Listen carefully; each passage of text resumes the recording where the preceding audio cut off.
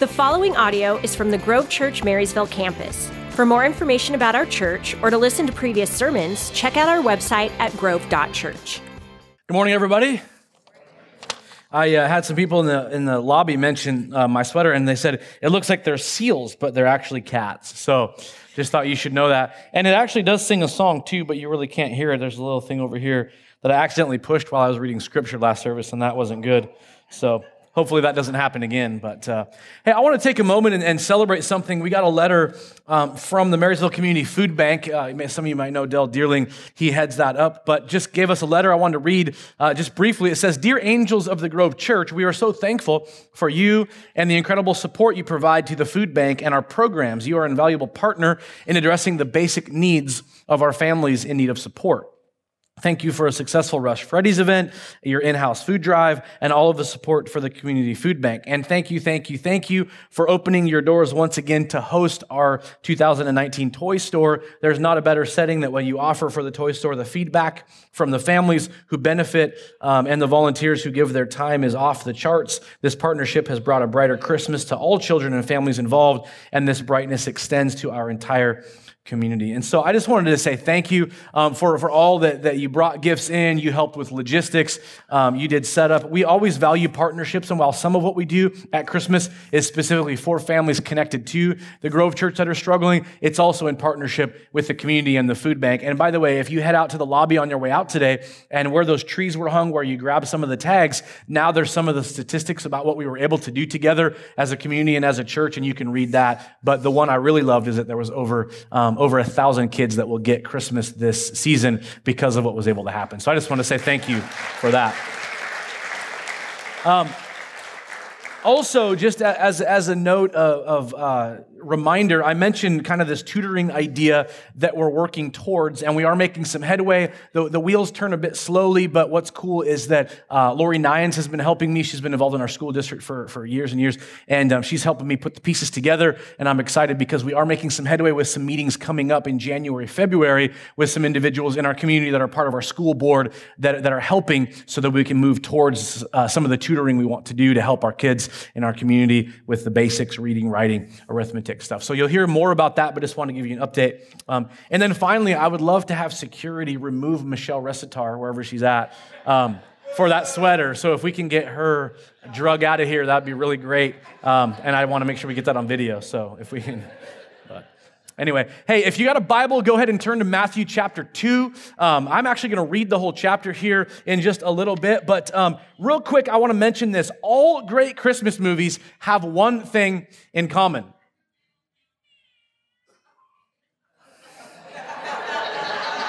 There's got to be an off button. I didn't even look. Come on, is there? Oops. Oh, I'll just leave it right there for you. So that was perfect. All great Christmas movies have one thing in common, and some of you guys are maybe thinking through like, well, what is that? And you're thinking, is it snow, or is it Christmas trees, or jingle bells, or whatever? And the simple answer is, all great Christmas movies have this in common: chaos.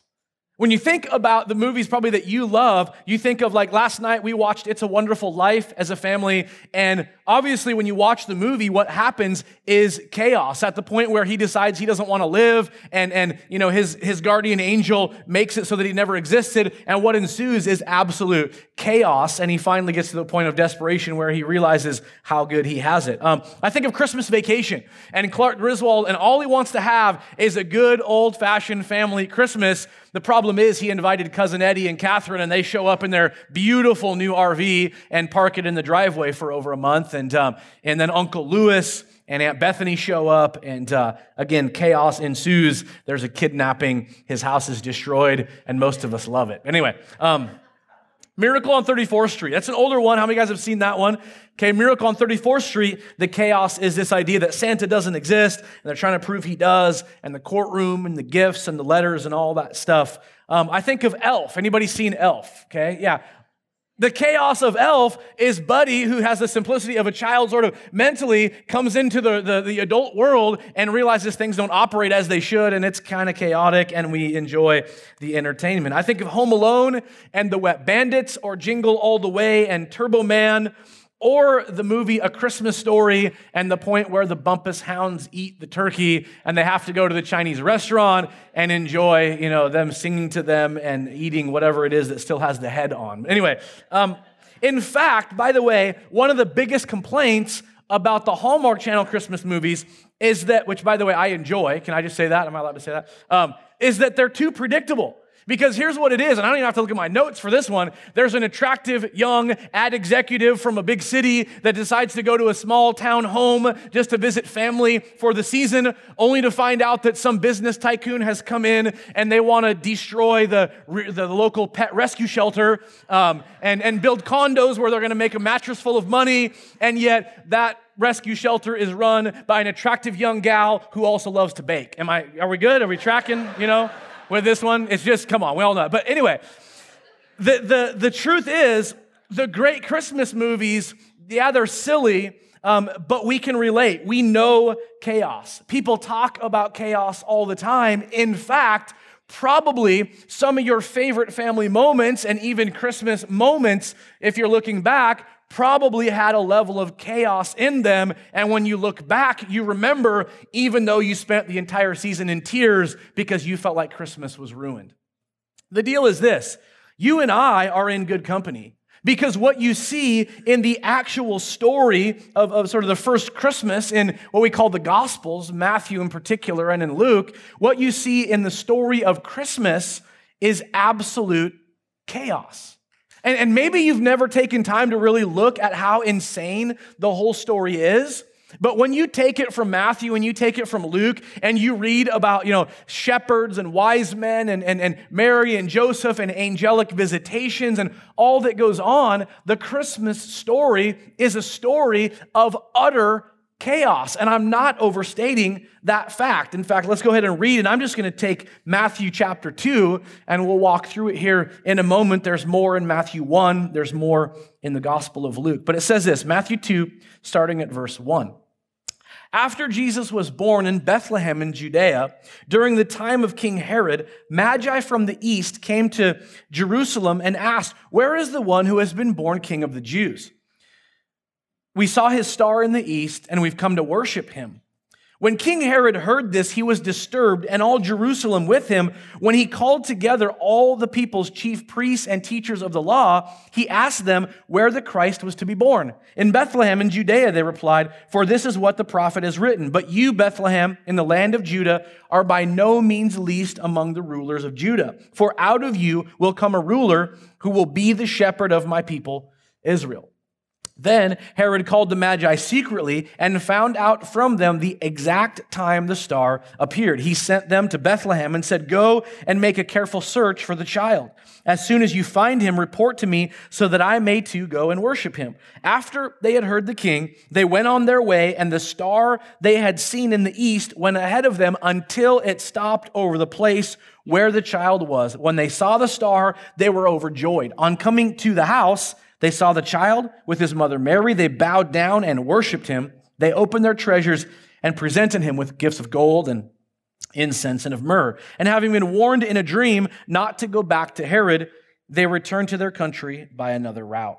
When they had gone, an angel of the Lord appeared to Joseph in a dream. "Get up," he said, "take the child and his mother and escape to Egypt. Stay there until I tell you, for Herod is going to search for the child to kill him." So he got up, took the child and his mother during the night, and left for Egypt, where he stayed until the death of Herod. And so was fulfilled what the Lord had said through the prophet, "Out of Egypt I called my son." When Herod realized he had been outwitted by the Magi, he was furious, and he gave orders to kill all the boys in Bethlehem and its vicinity who were 2 years old and younger, in accordance with the time that he learned from the Magi. Then what was said through the prophet Jeremiah was fulfilled. "A voice is heard in Ramah, weeping in great mourning, Rachel weeping for her children and refusing to be comforted because they are no more." After Herod died, an angel of the Lord appeared to Joseph in a dream and in Egypt and said, "Get up, take the child and his mother and go to the land of Israel, for those who are trying to take the child's life are dead." So he got up, took the child and his mother and went to the land of Israel. But when he heard that Archelaus, was reigning in Judea in place of his father Herod, he was afraid to go there. Having been warned in a dream, he withdrew to the district of Galilee and went and lived in a town called Nazareth. So was fulfilled what was said through the prophets, he will be called a Nazarene. God, today, as we stop and God ponder this text, I pray for your Holy Spirit to help us understand that, God, this whole story is a story of chaos. And there are times in our own lives where things get chaotic, where things get hectic, where things don't go as we would expect.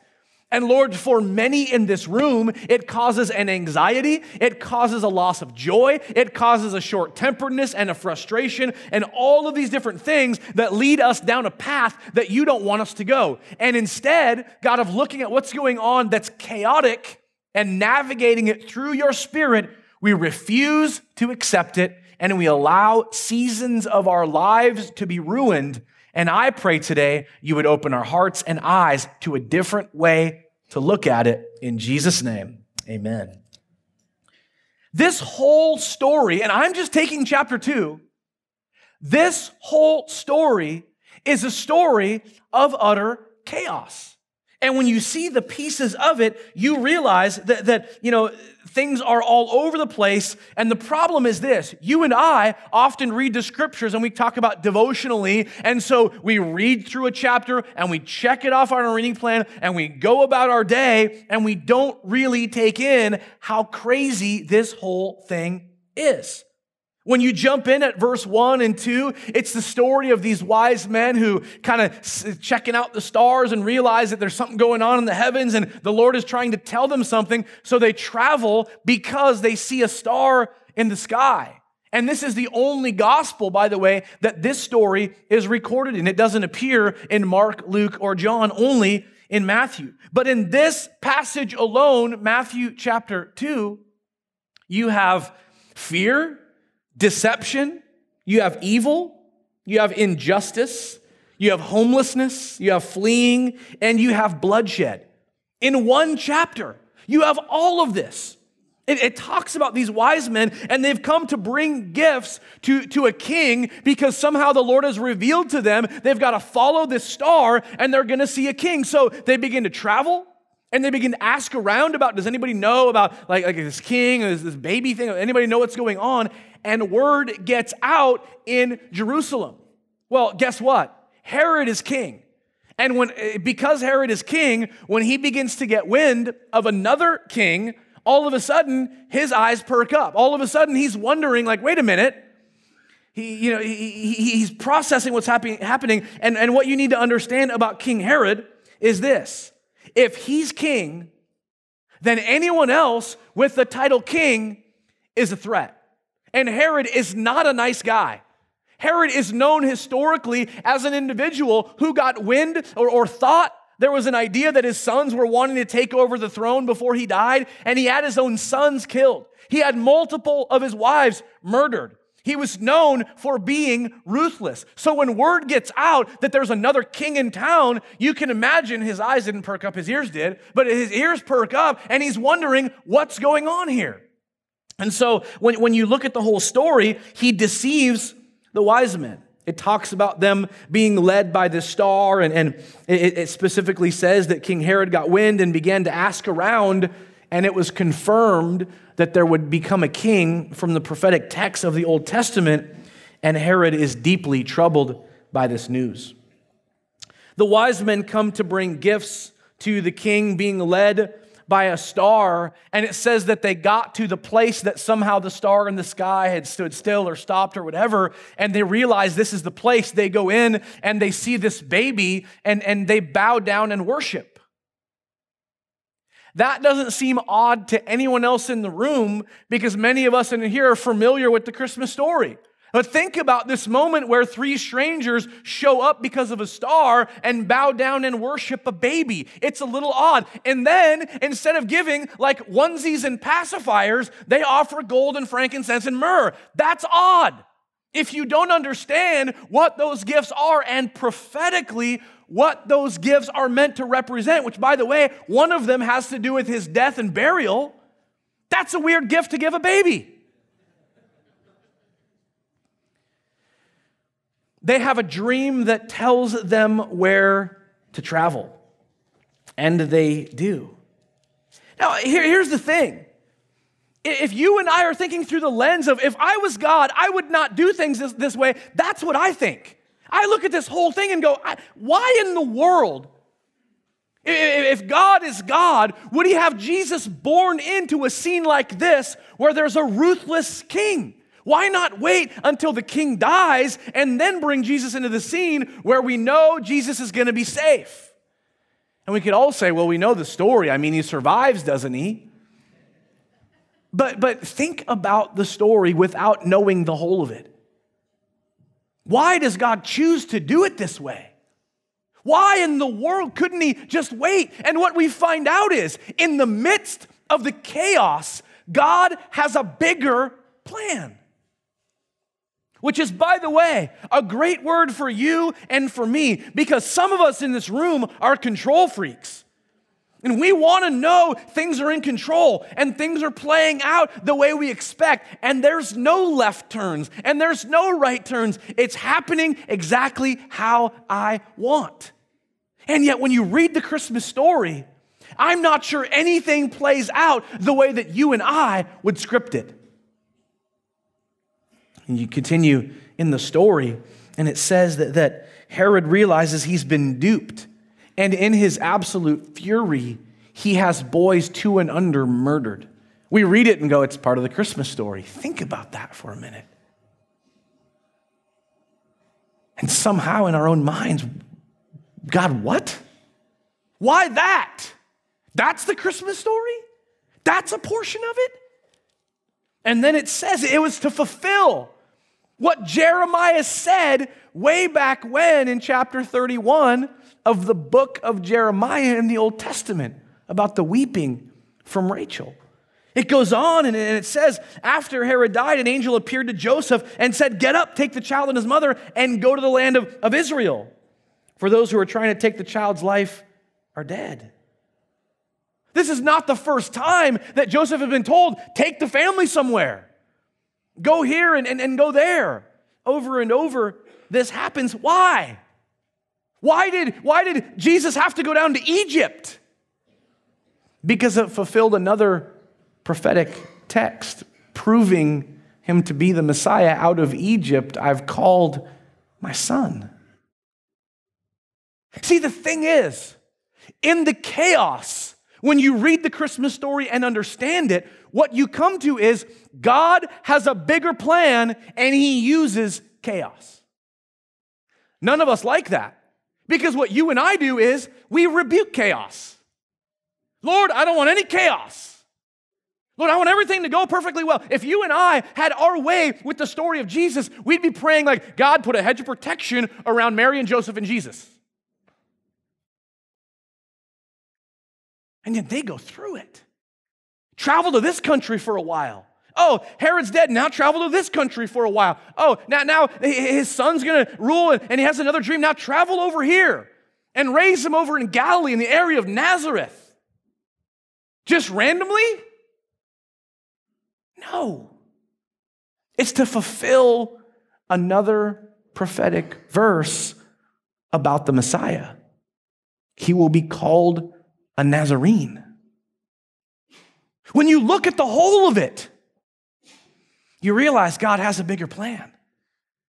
You realize, well, I mean, come on, we know the story. We understand why. But the problem for you and I is in our own lives, in real time, we don't like chaos and we refuse to acknowledge that God just might be at work in the chaos. So, even as I mentioned a little earlier, we get sour, we get angry, we get off kilter, we get frustrated, we get short-tempered. We shut ourselves in our own little reading room while everybody else is celebrating and let them go through the motions because we're sideways because things didn't go the way they thought. Is it possible that God put that crazy uncle in your family on purpose?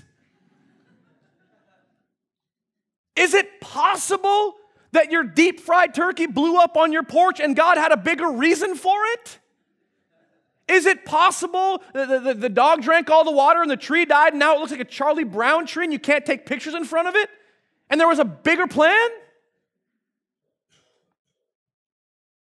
Is it possible that God is using chaos because he desperately wants to get your attention and you refuse to accept it? And you have to be in control.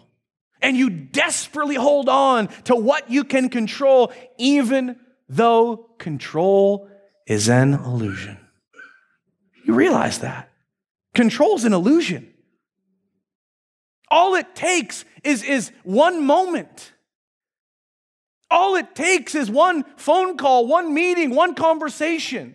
All it takes is one letter written. All it takes is one thing to send everything in your life spinning in a direction you didn't plan. And you've got plans. I'm going to get married at some point and find the love of my life, and we're going to have a great marriage, and it'll always be an awesome marriage because that's what love does. Love is always awesome. And as I navigate into marriage a few years in, I'd like to make sure we can buy a house. And we're going to have a house that's going to be a great house, and nothing will go wrong with it because love is there. And in the right time, when I'm ready and she's ready, we're going to have kids. And we'll make sure we space them out just the right amount. It'll be perfect. Get to choose their gender even. That's what I want. I want to make sure I choose their gender. Because that's the way it works. And they're going to have this kind of personality, and they're going to be this kind of brilliant, and they're going to be kind of funny, and they're going to get all kinds of awards, and they'll win scholarships, and we'll save some money. We'll put the nest egg away. We'll have retirement money for college. They're going to be successful, and that's how it's all going to play out. Because you're in control.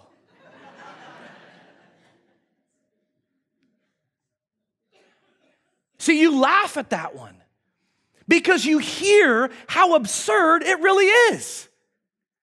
But do you realize in the same way, just on a smaller scale, your ability to map out December 22nd from 10:30 beyond into the 23rd, into the 24th and 25th and 26th and all whatever you're going to do after that, and into New Year's and into 2020, you've got control. But you don't really. And I want to challenge you that instead of trying to rebuke every bit of things out of control, what if you began to pray, God, in the midst of stuff that has me, I don't get it. Is there something you're trying to show me? Is there a way you're asking me to view this? Is there a thing you're wanting to do in me in the midst of things that are out of my control? Because many of us in this room can very much relate to when things get out of my control, I get anxiety, which leads to a lack of sleep, which leads to short-temperedness, which leads to shutting down, which leads to stepping away from my family as much as I'm able to, which leads to you becoming a hermit, which leads to you moving out towards the woods out in the Cascades somewhere, which leads to you owning a weird cabin that you don't actually own, you're just squatting in, which leads to you hunting for your food, which leads to you never interacting with anybody ever, which leads to you dying and nobody ever knows, and that's the end of your life. You're like, that went dark. But you understand what I'm saying is simply this. There are things in our lives, whether it's at the holidays or at certain gatherings or certain moments throughout our year, when things don't go our way and we don't handle it with the Holy Spirit engaged. We don't handle it in a way that we can get any fruit out of it. All we do is sour everything else. Some of you have the power to change the temperature in the room, and it can drop by 10 degrees in 10 seconds. Because you're upset, and everybody knows it. It didn't go the way you expected, and everybody feels it. And you can watch a movie and go, that's hilarious. Clark Griswold lost his marbles. But when it happens to you, it's not funny anymore. What if you allowed the Holy Spirit in your heart to show you something in those moments that you'll never learn any other time? What if? See, the story of Christmas is an insane story of chaos every turn. But what about after that? Doesn't it get better? Doesn't it get easier? Well, yeah, I mean, Jesus grows up and he performs miracles and he teaches crowds and people marvel at how amazing he is. And they want to crown him king and wow, look at this guy. And then he begins to say, hey, there's people that really hate me right now. And they want to kill me. And the disciples are like, what are you talking about? You're like giving us bread. Why are they angry about you giving us bread? He gets to say, no, they're going to kill me. But don't worry, 3 days later, I'll be raised to life. And they're like, what are you saying? And Jesus' ministry of 3 years is miracles and traveling and teaching crowds and all of this stuff. And people marvel. And then finally, the religious leaders get one of his disciples to betray him. And all of a sudden, Jesus goes to the place he's used to going in prayer. And his disciples aren't far off. And it says that Judas shows up and they have him arrested. And Peter, in his vast wisdom, grabs a sword and cuts a dude's ear off. And Jesus is like, here, you can have your ear back. Bless you. And then as the story, Jesus is led off and all the disciples run away. Jesus goes through a trial in the middle of the night that's not even an actual legal proceeding, technically. And he's found guilty on the corroboration of liars. They couldn't even get their story straight. And they drop the gavel, he's guilty, and they bring him to the crowd and go, what do you want us to do with this guy? And the religious leaders get the crowd to start yelling, crucify him, even though when he walked out in the beginning, that's not what they were yelling. They stir the crucify him, and that's what happens. And all of a sudden, this Messiah, who was born of a virgin, odd, in a cave with animals, we say manger, and it sounds so nice. And it wasn't. In a feed trough. This same Messiah ends up nailed to a cross between criminals. And as he's on the cross, there's a few things that he says. One of them includes, Father, forgive them. They don't know what they're doing. Those aren't the words I'd be uttering. And then as he moves towards the end of his life and he's breathing his last breath, what is the last thing he says? It is finished. And if you don't understand the whole story, what it sounds like is this whole movement, everything I've been saying is over because I'm about to die. Anybody ever heard the song The Champion by Carmen? The song The Champion is all about this idea, this picture of Jesus who would die, and that's the end of it, but that wasn't the end. And you and I know the story, so it's old hat. Oh, I already know. This is insane. This is chaos. And Jesus is dead. And all the disciples have scattered. And they don't know what to do with themselves. And the movement seems like it's over. Except that when somebody goes to visit his tomb to bring some burial stuff and mourn him, the tomb's open. And he's not there anymore. And even in that moment, they're like, what? In fact, one of the gals who shows up is like to the gardener, like, hey, did you take him? And the gardener's Jesus. Again, like, this is chaos to you? And then Jesus, a bunch of different times, appears to not just the disciples, but over 500, it says. People who said, yes, he was alive, I saw him. And then at the very end, after he said everything to them, taught them different things, said, go make disciples, and that's what as a church we're all about, making disciples, but he says that. And then, the very end of all of it, he's standing there, and there's people around him, and he starts ascending up in the sky, like,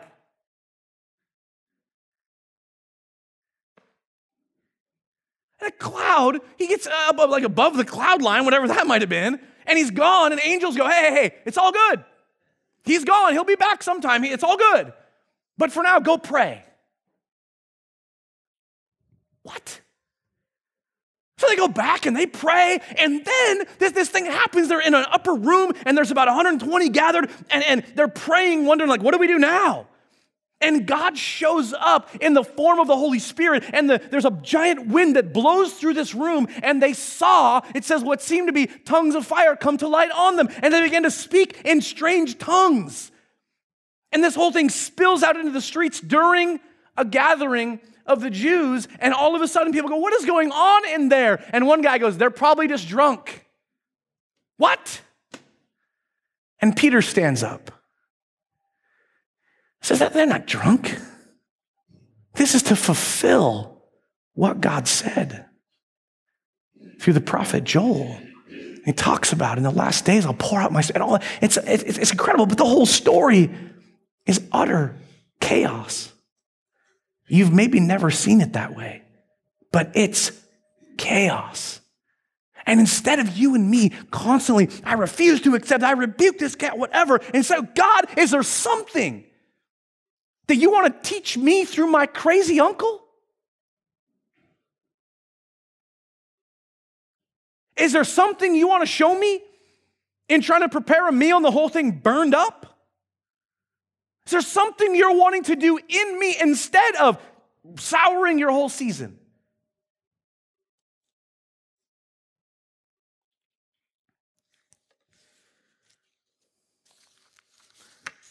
God is a baby born among animals in a feed trough. Shepherds and wise men and angelic visitations and murder and traveling back and forth from Israel to Egypt and back and to Nazareth and all of it. It's chaos. It's not exactly a Hallmark movie. But here's what you've got to understand. God is there in the chaos. In the entirety of the Christmas story, God is there. And something you and I have got to understand, God is here in the chaos. And I want to challenge you to see it that way. Some of the best Christmases are not when things were perfect. Oddly, those are the forgettable ones. And yet when you look back, you can laugh. It wasn't funny in the moment. But when you realize that God is at work, even in chaos, maybe it causes you to handle the season differently. And I end with this. Do you let things out of your control? Do you let things that don't go as expected, do you let that ruin your season? Because I'm pretty sure for all of us, things won't go exactly as expected. How do you handle it? And the question is simply this: is God there trying to get your attention in ways that you might never expect? So good. Thank you, Steve. Father, today, God, again, for many in here that we need control, it's not that we don't prepare. It's not that we don't have certain plans. It's not that we don't like things to go well. But it's amazing in our own world how so often things don't go the way we would plan them to go. And instead of realizing you could be there, instead of realizing you're trying to, we just get sour and it ruins far more. My prayer for all of us, no matter what twists and turns happen today and tomorrow and Christmas Eve and Christmas Day and on and on and on, whatever that is, what if we looked at it differently? God, what are you trying to teach me? God, what do you want to show me?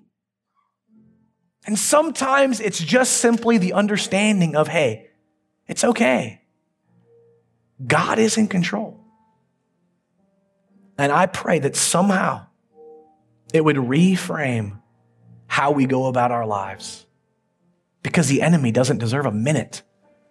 And there are times in each of our lives in this room, I believe, that we not only give him minutes, we give him hours and days and sadly sometimes weeks and months and years.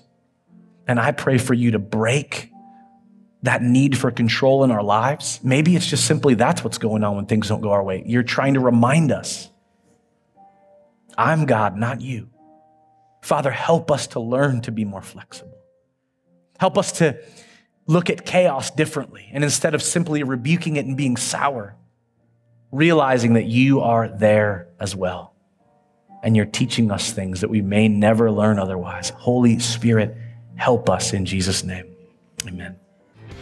Thank you for listening to the Grove Church Marysville Sermon Podcast. If you want to keep up with us, like us on Facebook, Instagram, or visit our website at grove.church.